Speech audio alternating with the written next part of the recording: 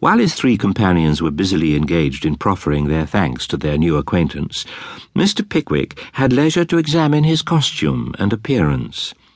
He was about the middle height, but the thinness of his body and the length of his legs gave him the appearance of being much taller.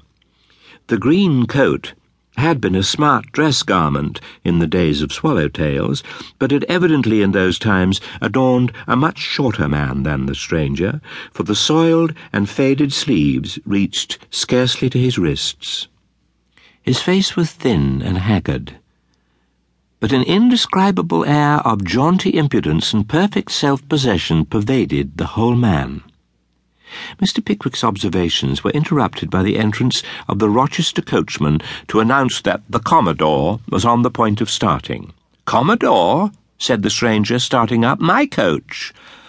Now it so happened that Mr. Pickwick and his three companions had resolved to make Rochester their first halting place too, and having intimated to their new-found acquaintance that they were journeying to the same city, they agreed to occupy the seat at the back of the coach where they could all sit together.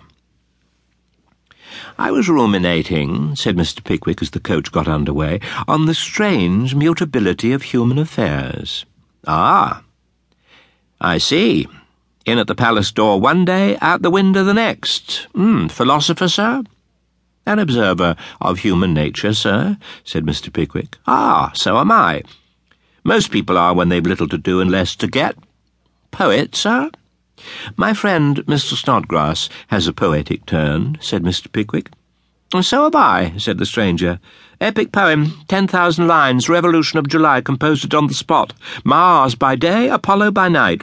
Bang the field pence, twang the lyre." "You were present at that glorious scene, sir," said Mr. Snodgrass. "Present? I think I was. Fired a musket, fired with an idea, rushed into wine shop, wrote it down, back again, whiz-bang another idea, wine shop again, pen and ink, back again, cut and slash, noble time, sir." And the stranger continued to soliloquize until they reached the Bull Inn in the High Street, where the coach stopped, and after bidding each other good night, they parted ways. Mr. Pickwick, his disciples, and the whole population of Rochester and the adjoining towns rose from their beds at an early hour of the following morning in a state of the utmost bustle and excitement. A grand review was to take place upon the lines. The manoeuvres of half a dozen regiments were to be inspected by the eagle eye of the commander-in-chief. Temporary fortifications had been erected, the citadel was to be attacked and taken, and a mine was to be sprung. At length that low roar of many voices ran through the crowd, which usually announces the arrival of whatever they've been waiting for. All eyes were turned in the direction of the sally-port. A few moments of eager expectation, and the colours were seen fluttering gaily in the air, arms glistened brightly in the sun, column after column poured onto the plain. The troops halted and formed. The word of command rang through the line. There was a general clash of muskets as arms were presented, and the commander-in-chief, Colonel Bulder, cantered to the front. The command, "Eyes front," had been given, and all the spectator saw before him was several thousand pairs of optics, staring straight forward, wholly divested of any expression whatever.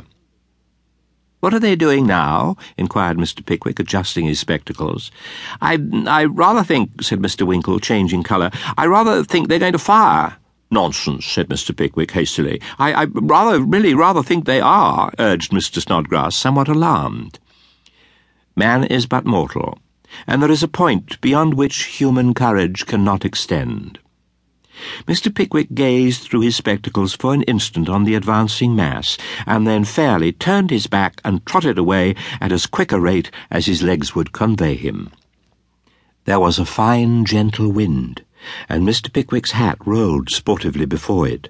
The wind puffed, and Mr. Pickwick puffed, and the hat rolled over and over as merrily as a lively porpoise in a strong tide, and on it might have rolled far beyond Mr. Pickwick's reach, had not its course been providentially stopped, just as that gentleman was on the point of resigning it to its fate. Mr. Pickwick was completely